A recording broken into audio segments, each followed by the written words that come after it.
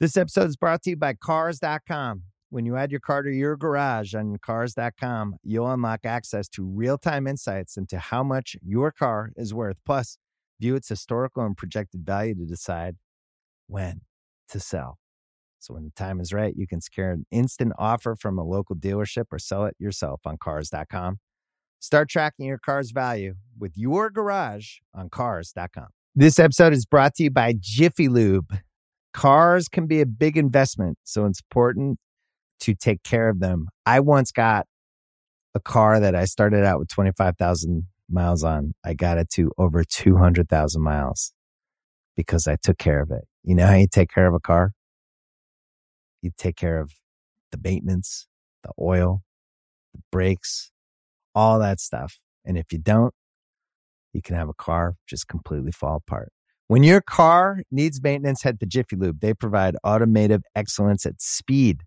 Get your oil change, brakes checked, tons of other multi-care services. It's all done by expertly trained technicians who actually care about taking care of you and your car. Jiffy Lube, car more. To find coupons and start an instant online estimate, visit jiffylube.com.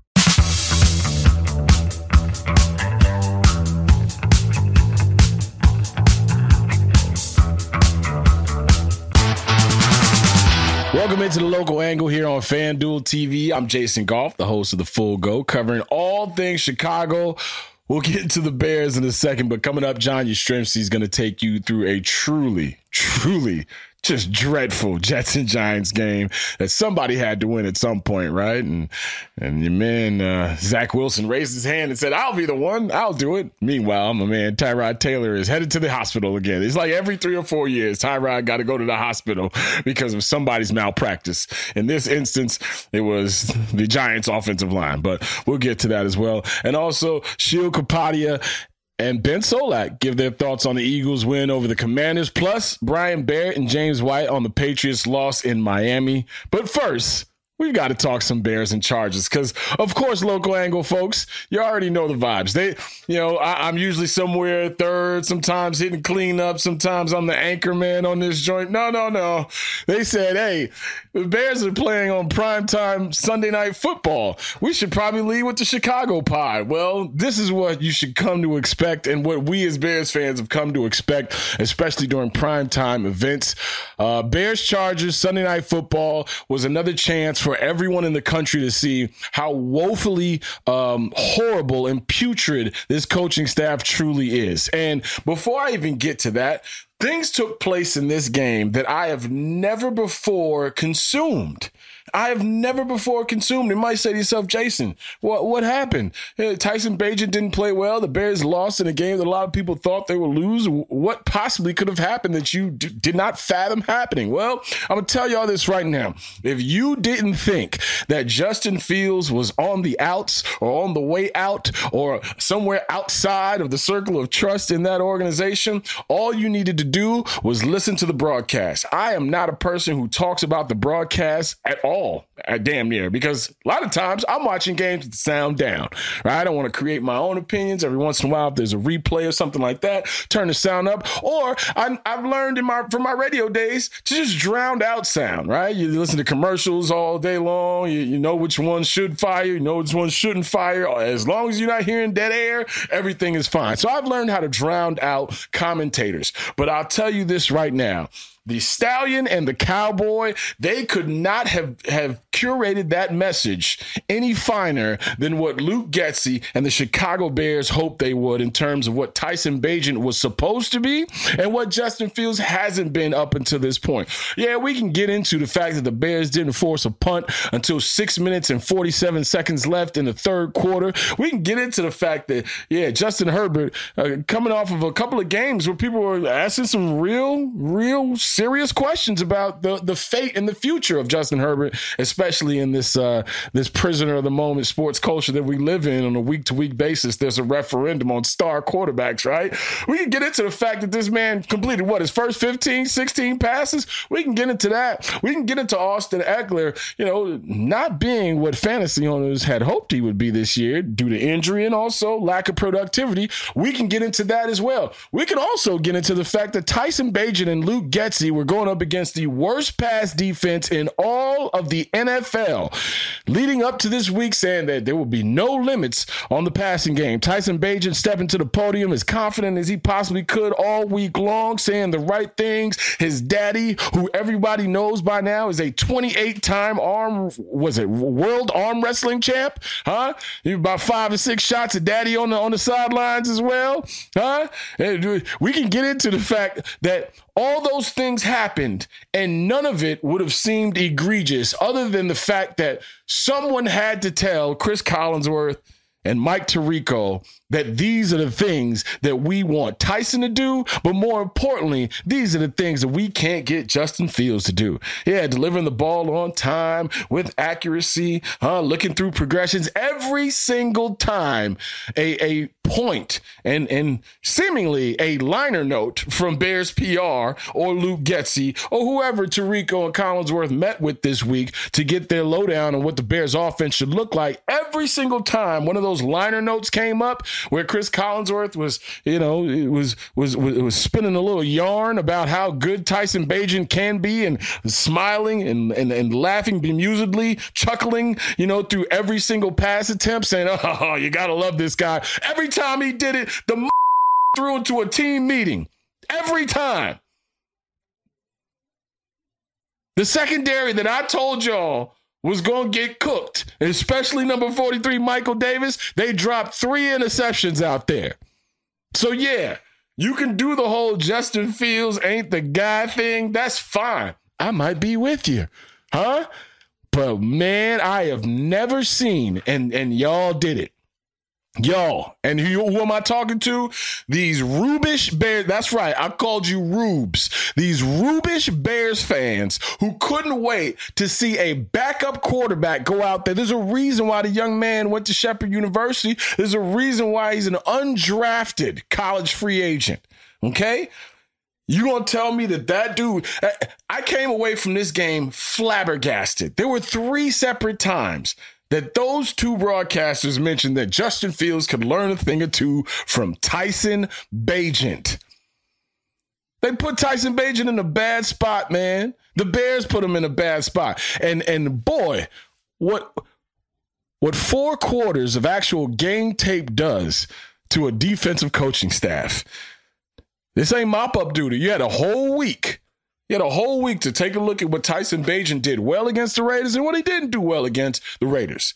And that Chargers coaching staff and those Chargers defensive players took it upon themselves to make sure that they wouldn't be embarrassed on national TV against a guy who's been put in a bad spot. So yeah, if you're going to hear this the way that you want to hear it, fine. If you think that I'm crapping on Tyson Bagent, then fine. I'm going to tell you this right now. Young man was exposed on national TV. He completed a deep throw to start the game and then 3 straight runs got them off the field.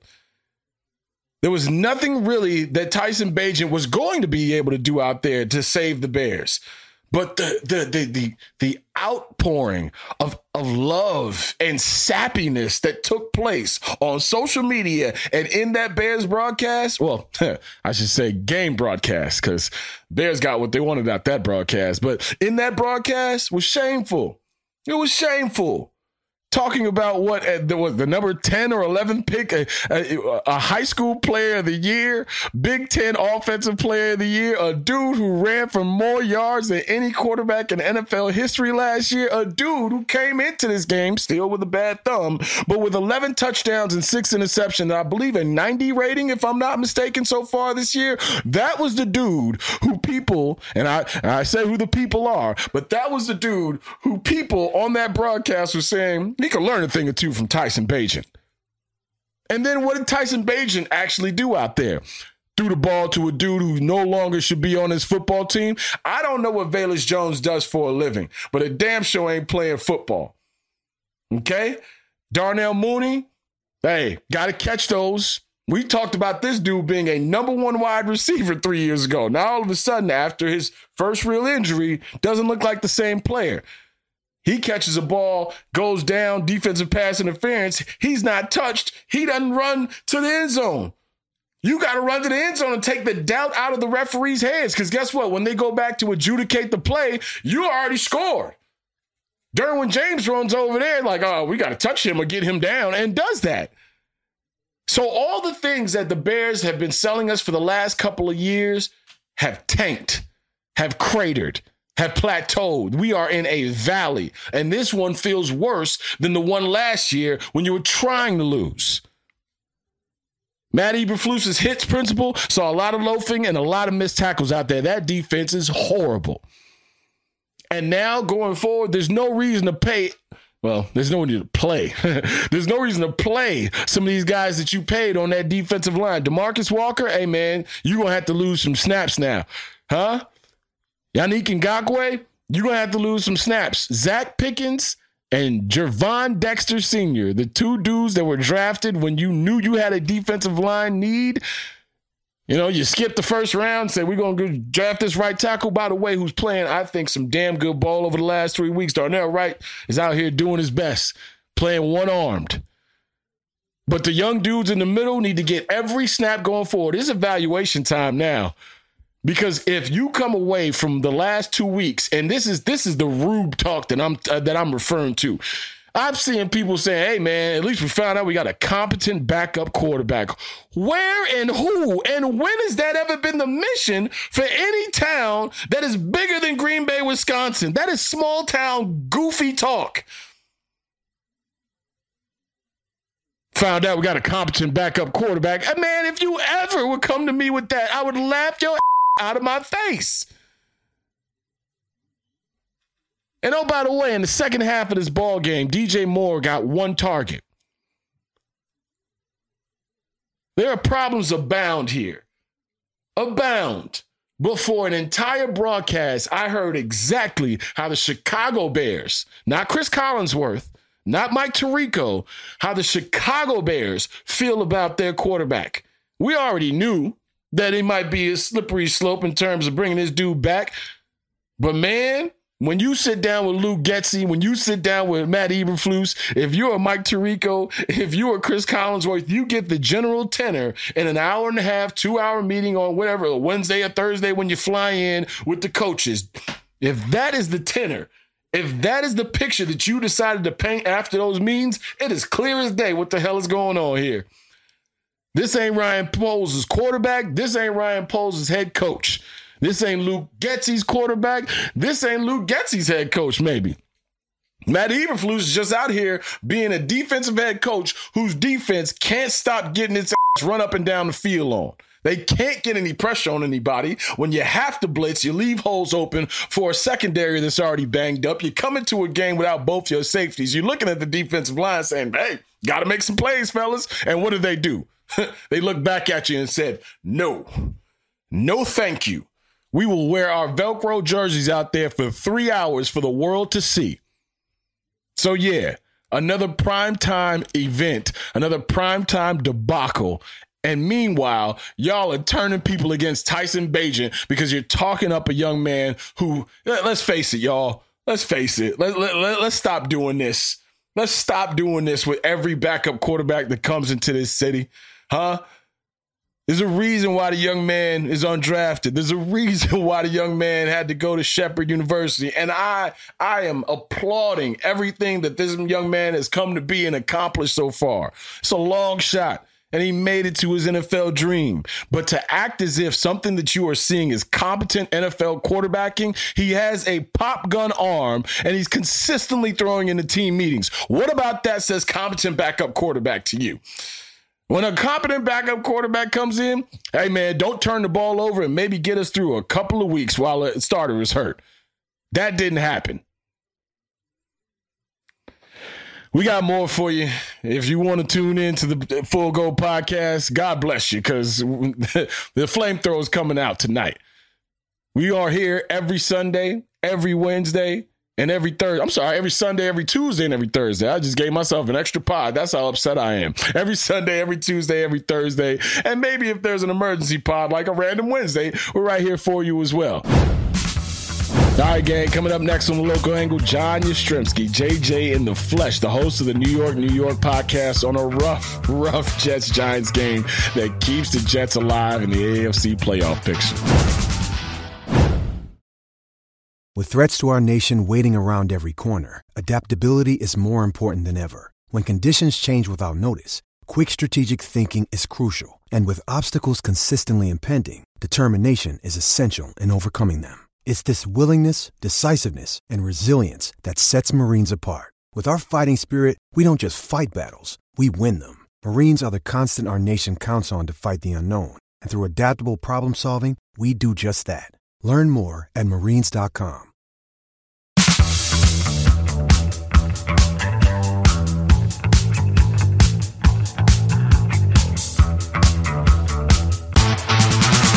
Welcome back to the Local Angle right here on FanDuel TV. I am JJ John Jastrzemski, the host of New York, New York, where I don't know what else to say, but it was so bad.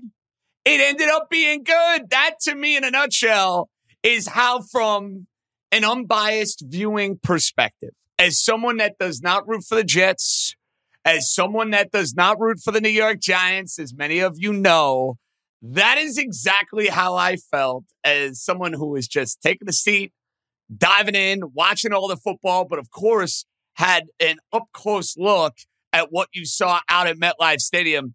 I think it's fair to say the football display on the field between the Jets and the Giants was as ugly.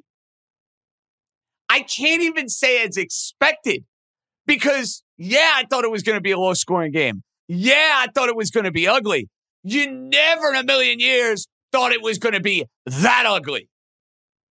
From Tyrod Taylor getting knocked out of the game with broken ribs or whatever the case may be, having to see the jersey product, Tommy DeVito, come in, giving you shades of 2021 with Giant quarterbacks just simply incapable of completing a forward pass in the NFL. We all know that the New York Jet defense is really, really good. And we know that the Jet defense brings a lot of positive attributes to the table. To not be able to complete a pass, come on, man. It's 2023 in the NFL. What are we doing here? I get it's a third-string quarterback, but it was anything but easy on the eyes. I preface all of this by suggesting, yes, the Giants were down to a third-string quarterback. In reality, you look at it and you say, well, how are the Giants even in the game? How are the Giants even given an opportunity to go and win this one? Well, because the Jets did everything in their power for almost 4 quarters to allow the Giants to go and win this game. When I'm talking about self-inflicted wounds up the wazoo, and this is where Robert Saleh and his coaching staff have got to take a major hit. The team, off of the bye week, off of the big win against Philadelphia, did nothing offensively, committed multiple, and I mean multiple, back-breaking, inexcusable type of penalties on punts, on third downs that are normally a death sentence in trying to win a football game. One of them you could argue is Fugazi, the Johnson hit, be that as it may. That was adding up for the Jets. And you combine that with Zach Wilson's inefficiency and Zach Wilson's inability to get an offense moving, to make the right football play, to get the offense in rhythm. You're thinking a Tommy DeVito quarterback sneak, Saquon Barkley running for 100-plus yards, and the Giant defense for the third straight week is going to be the difference. Giants are going to go win the game. Kayvon Thibodeau gets the sack late. And the storyline around town is, hey, Kayvon Thibodeau shows up. The Giants somehow, some way get to 3-5. The Jets flush a game they had no business losing right down the toilet. And then Brian Dable happened. And we all know it was a wet, blustery day at MetLife Stadium. If you walked around the tri-state area, and listen, 24 hours ago, it was 80 degrees. It was sunny. I'm walking my dog Bruce all over the place, and life is good. Today was one of those miserable, oh boy, winter is coming type of days at MetLife Stadium. The Giants had already missed a kick early in the game. You have 4th down. You need 1 yard. I repeat, 4th down, 1 yard from a victory. The Giants up 3 late in the game say, nah, we're not going to do that.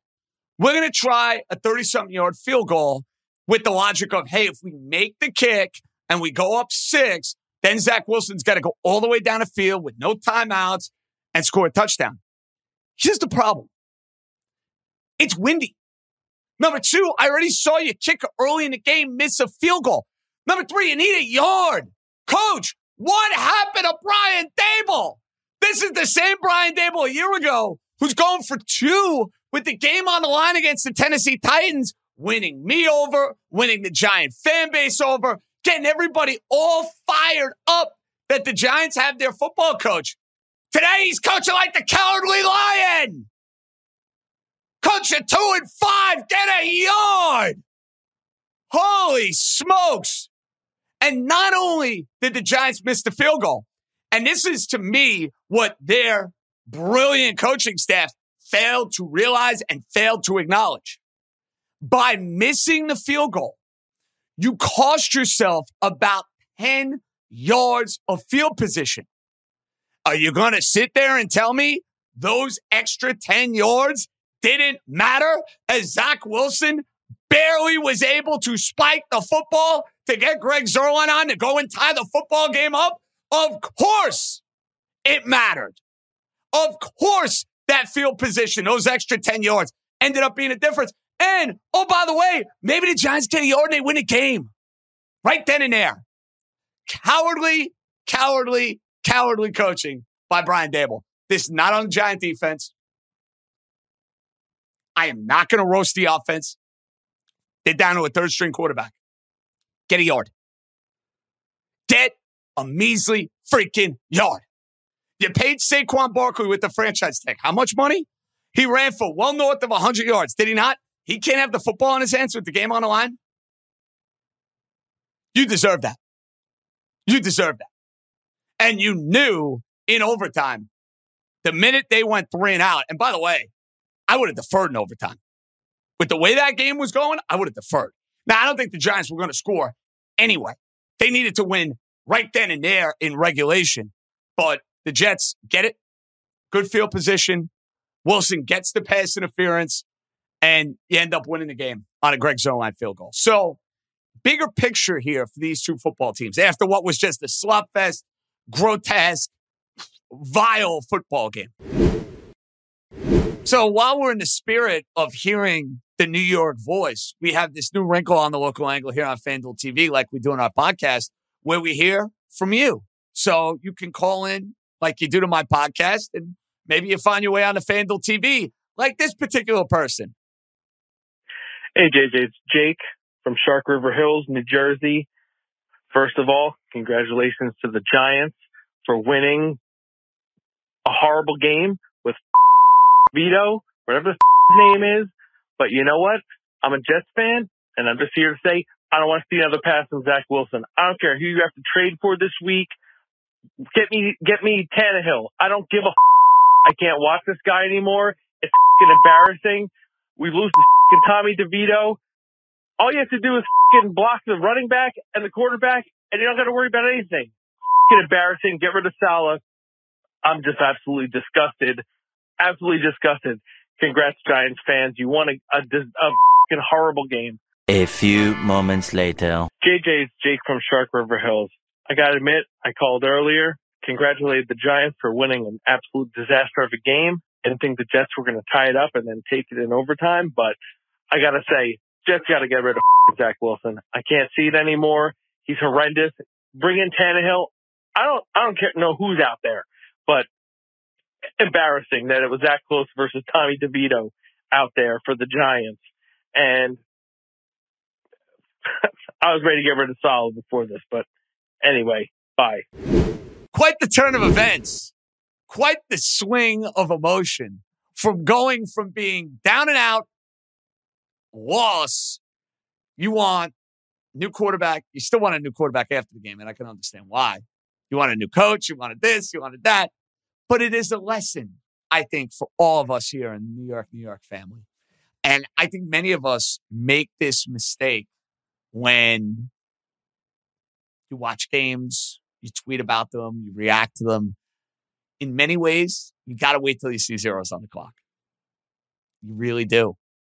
Because if you don't, that pending tweet or that phone call can sound as bad as yours just did.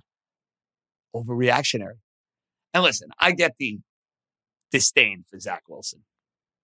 I am not making this out to be some Zach Wilson heroic effort after what he was able to do in the final seconds of this game. But next time, wait for the game to go final. And then I promise you can on anybody you want. You have the floor, you have the platform, be my guest. But wait till the game goes final.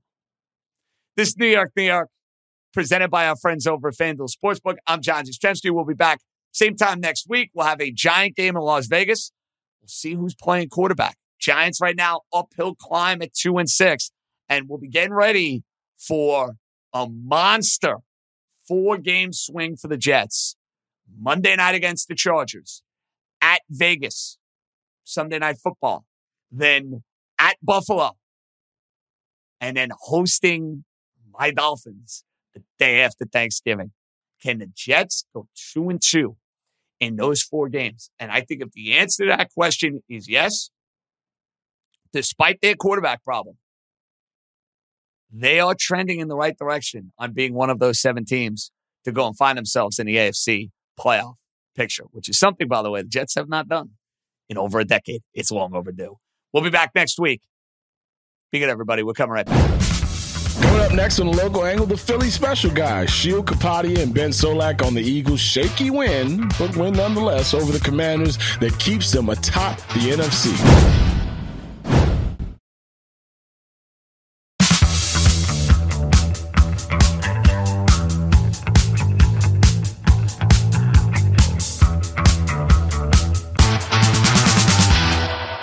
Welcome to the Ringers Philly Special, and to those of you watching the local angle on FanDuel TV. Sheil Kapadia here with Ben Solak and ace producer Cliff Augustine. The Eagles storm back from an 11-point deficit, first half deficit, to beat the Commanders 38-31. Still only have 1 loss on the season. Benny Souls, how are we feeling after that game? Best record in football. Do I care that the Eagles have needed 8 quarters to beat the Commanders twice? Nah, don't worry about it. It's fine. 1-loss team. They're not making the playoffs. We beat everybody else. We're chilling. It is why, if Sam Howell played the Eagles every week, my goodness, the guy would be all pro. I mean, unbelievable. He's just slinging it out there. Eagles are in a great spot here. Only 1-loss team in the NFL after the Chiefs lost, right? Is that right? That's right. Yes. Only 1-loss team in the NFL. Big showdown next week against the Dallas Cowboys at home, which is the key, right, Ben? Because, I mean, it doesn't really matter like what their deficit is with other people. They've got to have a gap on the Cowboys. Cowboys are a 2-loss team. They come to the link next week. That's going to be a huge game. I mean, the juices are already flowing for that game. Yeah, there are 3 2-loss teams right now in the NFC. One of them is the Cowboys, who the Eagles play this week, and others the Seahawks, who the Eagles play much later in the season. And then a third is the Lions, right? Like the Eagles are the clear class of the NFC. The Niners are absolutely they're dealing with injury, and that's part of the reason why they're losing. But the Niners are definitely reeling a little bit defensively. They're not playing the way that they used to. There's no question that right now the top of the NFC is the Eagles, period. And then you start talking about the second tier. Lose to the Cowboys, we have a conversation. Beat the Cowboys, and you remind everybody who daddy is, right? And so the Eagles are in total control of the conference. And with the way that they continue to win games, where they'll start slow and then have the win like they did against the Commanders, or they'll not look great, but they'll get a lead and then they'll just sit on it. They know 1,000 different ways to win a football game. And this week was a great example of that. I think that's right. I think that has to be one of the big takeaways coming off last week's Sunday night win over the Miami Dolphins, where the big takeaway was, man, this defense really can cook up some good stuff against the elite offenses in the NFL. That's what we saw against Miami. They hold them to 12 first downs. Well, it's the NFL, so it's weird. Things can happen. Your defense can look great against the Dolphins, and then your defense can look like trash against the Washington Commanders. That happens. Now, can you withstand that when you have those games? I really think that's what separates maybe a tier 1 team from a tier 2 team. And the Eagles showed they could do that. So that's a big takeaway. The other big takeaway here, Ben, which we have to get to right off the bat. I was almost thinking today watching the game, we've given this guy a lot of credit, but we haven't given him enough credit. And that's AJ Brown, who right now is having the best season receiving season in Eagles franchise history. And I mean, potentially on pace to be an all-time great season. The guy today, 8 catches for 138 yards on 8 targets. He's just putting the offense on his back at times. We've talked about it before. He's such a problem solver. Oh, you need something on third down? Here you go. Oh, scramble drill? He's got you. Oh, you need an explosive play downfield? Yep, he's got that. Red zone? Oh yeah, sure. He can do that too. So 5 straight games with 125 plus receiving yards. 6? Is it 6? 6? 5 was the record he tied last week, brother. We're at 6. I can't keep up with the A.J. Brown record. 6 straight with 125.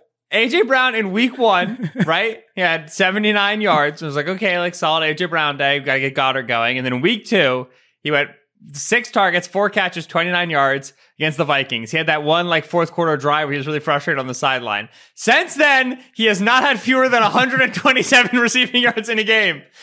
Fellas, team, everybody listening, jot this down. Complain about the bad things in your life. Tell others to fix them, and they will be fixed for you in unbelievable ways. I'm trying to think, tell others to give you opportunity. I don't know, because he still has to do his part, but you're right. The squeaky wheel, definitely for wide receivers and NFL wide receivers, the squeaky wheel gets the grease. He's got 939 receiving yards already. Yes. We just finished week 8, Ben Solak. He has 939 receiving yards. He set the Eagles franchise record last year with 1,496 receiving yards. He is on pace for 1,995 receiving yards. A 2K season for A.J. Brown is actually absolutely in play. And in this game, I thought all of his best traits were on full display. I mean, he has the absurd touchdown catch, the one-hander. When the Eagles are down 14-3, you're thinking, man, maybe they're in a little bit of trouble in this game. He gets you right back in it there. Then another sick contested catch to tie the game at 17. 7 receiving first downs today on the 8 targets. The guy's just an absolute beast. I mean, I feel like we don't over discuss him because it's like, how many times can you say the guy's an absolute beast? But we might as well say it after a game like this. He is. Yeah. So Tyreek Hill right now for the Dolphins has 1,014 receiving yards through 8 games. He is on record-setting pace. That's the 4th most of any receiver in the entire history of football. In the Super Bowl era, it is the most. And so A.J. Brown is behind him at 939, but on the all-time list, A.J. Brown's 13th. He's between 2 Isaac Bruce seasons. Like, this is like Isaac Bruce, like there's Tyreek Hill's on here, Marvin Harrison's on here, Torrey Holt's on here. You're saying Hall of Fame receivers. Through 8 weeks of the season, you're saying? Yeah, through 8 weeks. Yeah. Gotcha. Okay. Yeah, so like we're not like worrying about 16 game, 17 game season on pace, anything like that. No, this is just, hey, if he keeps this up, he's having a season that the Hall of Famers have. And yeah. He's in his mid-20s, Sheil. He's in his mid-20s. Sure, he's going to keep doing this. This is not, and like A.J. Brown's peaking. Yeah, he'll be here for the next 3 seasons. And you said if Sam Howell plays the Eagles every week, if A.J. Brown plays the Commanders every week, no one's going to play corner again. He hates these guys, man. He hates these dudes. Like, they put Emmanuel Forbes back out on the field at one point. That wasn't nice. That was just mean. How you very do that thoughtless from Ron Rivera, the young rookie, going to scar this guy for life. Benjamin St. Juste, who's like a fine player, and then it's Kendall Fuller, right? Not Kyle Fuller. I always switch the Fullers. They're my kryptonite. Pretty sure it's Kendall. Then Kendall Fuller is just simply not big enough for this. It is ridiculous how offended A.J. Brown is when people try to cover him. You would have thought he would have gotten used to it by now. He play receiver. People are going to do this a lot. Every time he's furious that the corner is there, every time he has something to say, he should be flagged for taunting 12 times a game. I love him so much. Yeah, nice job by him actually holding in he did not get flagged for taunting in this game, where he would have been well within his rights to get flagged for taunting in this game with what he was doing to them. Did you see how many targets he had today, Sheil? 8. You see how many receptions he had today? 8. What a guy. What a guy. 8, and 7 of them go for a first down. 2 of them go for touchdown. So, I just felt like watching this game, there are a lot of directions we could go with our big picture thoughts, but I wanted to start with A.J. Brown. What else? What else is on your mind? There obviously was some bad, was some other good. What else was your big takeaway when you sit back and think about the Eagles' 38-31 win?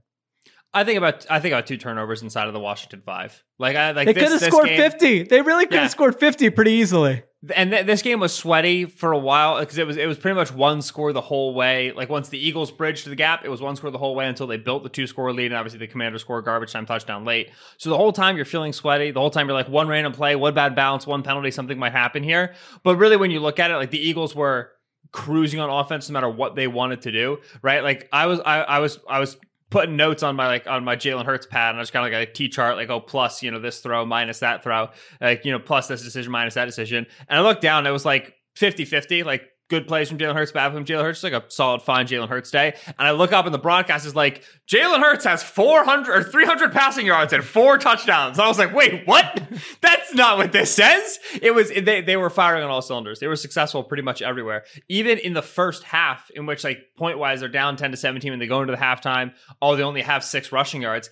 Yeah, but a lot of what they were doing was working. They were just missing on a couple things situationally. They had the turnovers. You were pretty confident they were going to just fumble the ball consistently in the second half, and then they didn't. That's where they really started to pour the points on. Obviously, they fumbled to start the second half, but then it's touchdown for the next 3 drives, and that's where you get the 31-24 lead. Defense really steps up, but they were always comfortable in offense. There have been games this year that have been close and have been annoying, and it's like, all right, the offense is disjointed and frustrating. I know people are mad about like Kenny Gainwell usage, but other than that, like this was a great offensive day. Obviously, they ended with 38 points. Could have and should have even been better if they didn't have those noisy turnovers there in the low red area. Great offensive day, and they had to. It was all the passing game. I mean, like you said, not only were they not rushing the ball when they tried to rush the ball, they weren't really successful doing that. 22 carries for 59 yards. They had 10 real possessions when you take out, kneel downs in halftime. They scored touchdowns on 5 of them, and you just said it. They had 2 fumbles inside the 3-yard line. They could have had 7 touchdowns on 10 possessions, which is like, you're talking about one of the great offensive performances in franchise history. When you get there, Jalen Hurts goes 29 for 38, 319 yards, 4 touchdowns, no interceptions. Ben, based on EPA per pass play, this was the best passing game of Jalen Hurts' career. Yeah. When you just look at EPA, because when you're hitting on explosive plays and you're not turning the ball over, remember the fumble was on a run play. That's what it's going to look like. He was sacked twice on 41 dropbacks. He was hit 4 times. He was comfortable back there. The offensive line did his job once again. It wasn't just AJ Brown. It was a lot of AJ Brown, but Devontae Smith, Julio Jones, Dallas Goedert, everybody getting involved. So just a very impressive offensive showing for the Eagles. What's your gut telling you about this Cowboys matchup? Real quick before we take a break. Yeah. So best game by EPA per dropback of Hurts' career. I don't have Dak Prescott numbers in front of me. The last 6-7 quarters of Dak Prescott football, that Chargers game into this Rams game, it's about as good as Dak Prescott's looked. I'll tell you that. These are 2 of the hottest quarterbacks playing football right now coming into this matchup against 2 defenses, which like the Eagles are a little bit more mercurial, and then the Cowboys I think are a little bit more standard. But in general, 2 defenses who can generate turnovers on you, who can generate pressure on you. This is big boy football. All right, it's just slugging. We're looking forward to this one. This is gonna be a really, really, really good game. I do not know where I lean right now. I think the Eagles are going to be favored, deserve to be favored at this point. They're so successful winning. It's going to be a game to kind of rediscover the running game a little bit, which we'll talk about later. But in general, it's going to be a close game. It's going to be a 4-quarter game. I'm pumped. I'm so pumped. Hurts, Prescott, AJ Brown, CeeDee Lamb, Devontae Smith, Micah Parsons, Jalen. I mean, I could go on for 10 more minutes. That game is going to have a lot of juice. There is no doubt about it. All right. Thank you to everyone watching on FanDuel TV. Remember, you can listen to the Ringers Philly special on Spotify or wherever you get your podcasts. Coming up next on The Local Angle, Brian Barrett and James White on another Patriots loss to the Dolphins and where this team goes from here at 2-6 at the bottom of the AFC East.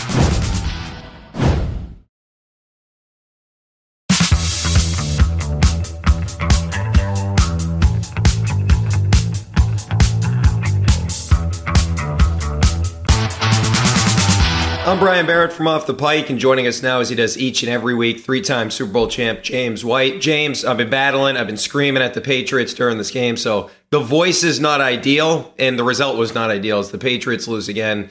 They fall to 2-6, and from my perspective, the most aggravating thing about this game is it felt like the Patriots really had a chance to win. Like, they had opportunities in this game. The Dolphins were the better team. But when they had those opportunities, they couldn't take advantage of them. And this has sort of been a theme of the season, the Buffalo game notwithstanding. Yeah, it's tough. Another tough loss for sure. for me, I thought they at least had to get one of them, versus Buffalo or Miami. They got the one last week. They definitely had their opportunities, especially early on in this football game. They just couldn't capitalize on it. When you play good football teams like the Dolphins are, that team's going to continue to get better. They're getting banged up a little bit on their offensive line, but their scheme allows for them to, kind of withstand a lot of that stuff. It's crazy. It's a hard offense to stop, and our defense, they controlled them for the most part. We usually contain Tyreek Hill a little bit better. He had a good day today. Waddle had a day. So whenever those two guys are going for 100 yards, each getting a touchdown, it's tough. And when you're not able to really throw the football or run the football that well, it's a hard day. It's just more of the same in the offense. Last week they had a good week. This week it was just a little bit inconsistent. Really couldn't get drives going. And obviously the big turning point was the drive before the half. After that, then it was kind of like couldn't really get anything going after that. Yeah, I really felt like the defense put the offense in a position where they should have won the game, or at least they had a chance to win the game. I thought the defense, considering who you were playing, played more than well enough. And we can get into that in greater detail. But the thing that sticks out to me, you mentioned it, is essentially at the end of the first half, you have basically it's a fake screen to Douglas, who at one point during this game, give Pop Douglas a lot of credit. He was double teamed at one point, a 6th-round rookie. But nonetheless, they have this play they set up where it's a fake screen and Ramsey reads it, right? So he comes off of Parker he comes off Devontae Parker. Yeah. He thinks Kendrick Bourne is wide open, does Mac. He doesn't see that Jalen Ramsey kind of comes off that. So that's an interception. They go the other way. They end up kicking a field goal at the end of the half. But instead of it being maybe 14-14, at the very least, it's 14-10 at that particular point because you're in field goal range. Miami goes down. They take a 17-7 lead. So it's now a 2-possession game rather than either being a tied game or you're down by just 4 points. You keep it at 1 possession. And then the other thing that stuck out to me is after the Mostert fumble, you take over at the 19. It's a 3rd and 5. Mac takes a sack, and you just got to get rid of that football because Devontae Parker is wide open, and it felt like Mac that really wasn't part of his progression for some reason, and he ran wide open. So then you're looking at, you have to settle for the field goal. You catch a break right at the start of the third quarter. It should be a 17-14 game. Instead, it's going to be a 17-10 game because now, look, you still got to punch it in eventually, but you took that opportunity away. I do wonder if that was sort of a carryover from the end of the first half where maybe Mac was gun shy or he just didn't see Devontae Parker. But those two plays are plays that your quarterback, if he's trying to build up progress and make a stand, that he's the quarterback of this organization going forward, you got to make those plays. You definitely got to make those plays. The play before the half, I thought that was just a heck of a play by Jalen Ramsey. Good eye recognition. Look, those guys get paid to a guy like him, one of the better corners in the NFL, passes off the post. Knowing that's a very ideal concept from a lot of teams. Post wheel, good recognition. Like maybe if Mac throws it like a tad bit earlier, throws it on a little bit more of a rope, he can get it in there. But he was just kind of assuming, that area was vacated in the zone. But that's a heck of a play by him. But yeah, that was deflating. But then you obviously get a fumble first play after the half, get a fumble. You gotta cash in on those opportunities against offense that can score a lot of points and is extremely explosive. They give you an opportunity. Turn the football over right there, pretty much in the red zone. You got to find a way to punch that in. So, yeah, Max got to, find a way to get the ball to, Devontae in that situation and try and get, 7 points out of that because you really have to capitalize on those. I mean, they did it earlier in the game. Duggar had the interception. They scored off of that. But the more they can do that, defense has, last year they created a ton of turnovers. This year they've, kind of struggled. They picked it up, the last couple of weeks. When your defense is able to create those things, got to capitalize, score points on it, especially as an offense who hasn't been very good, been able to drive, 8-10 plays and go score. You get a short field, be confident, go score it, that type of thing. So, yeah, they got to be better. Yeah, and I did feel like, too, just from Mac overall in this game, you look at the numbers. Last week he throws for 272. He has a 126.7 passer rating. And I said on here, I thought last week, a lot of that was Bill O'Brien. Like, he did a really good job sort of dialing things up for Mac. And if you look at it in this game, he throws for 161 yards on 29 attempts. That's 5.6 yards per attempt, which would have ranked, basically, you'd be one of the worst quarterbacks in the NFL with that number. And Mac has not been good on the season either. But last week he's at 9.1. So I was wondering, hey, can he carry this over? I did think they started the game well with the idea of, hey, let's play our two best players again. You saw Douglas feature it. As I mentioned, he was double teamed. You saw Kendrick Bourne with the touchdown pass. Unfortunately, he goes down with the injury. Now, hopefully he's not lost for the season, because that is certainly a guy that Mac cannot lose. He's been the best receiver on this team, but it felt like plays were there for Mac. And I was hopeful that maybe, hey, he could build off what he did last week, but it just felt like, and it's not all on Mac, it's never all on one player, but if you want to sort of make your stamp that you're the franchise quarterback of the Patriots, this is a division game, you have to at least be on the same level as the other quarterback. Last week, he outplayed Josh Allen. This week against Tua was the superior player. Despite some mistakes that Tua made in this game, he at least made some big plays. Mac didn't make any big plays in this game. The play action pass to Pharaoh Brown, that was a nice pass. Although for a second there, I was thinking, please get there, please get there, please get there. But overall, I thought it was a step backwards for Mac after maybe he figured some things out last week. Yeah, I mean, Dolphins defense is pretty solid. Obviously, get one of their guys, Jalen Ramsey, back. They definitely missed some opportunities. They weren't able to push the ball down the field, create too many explosive plays in the passing game. There's a lot of, kind of like last week, they really relied upon the, short passing game, guys catch and run plays. The Dolphins did a heck of a job, kind of limiting big plays out of those situations. So you got to give him a lot of credit. Yes, I think Mac needs to play better. Definitely wasn't all on him.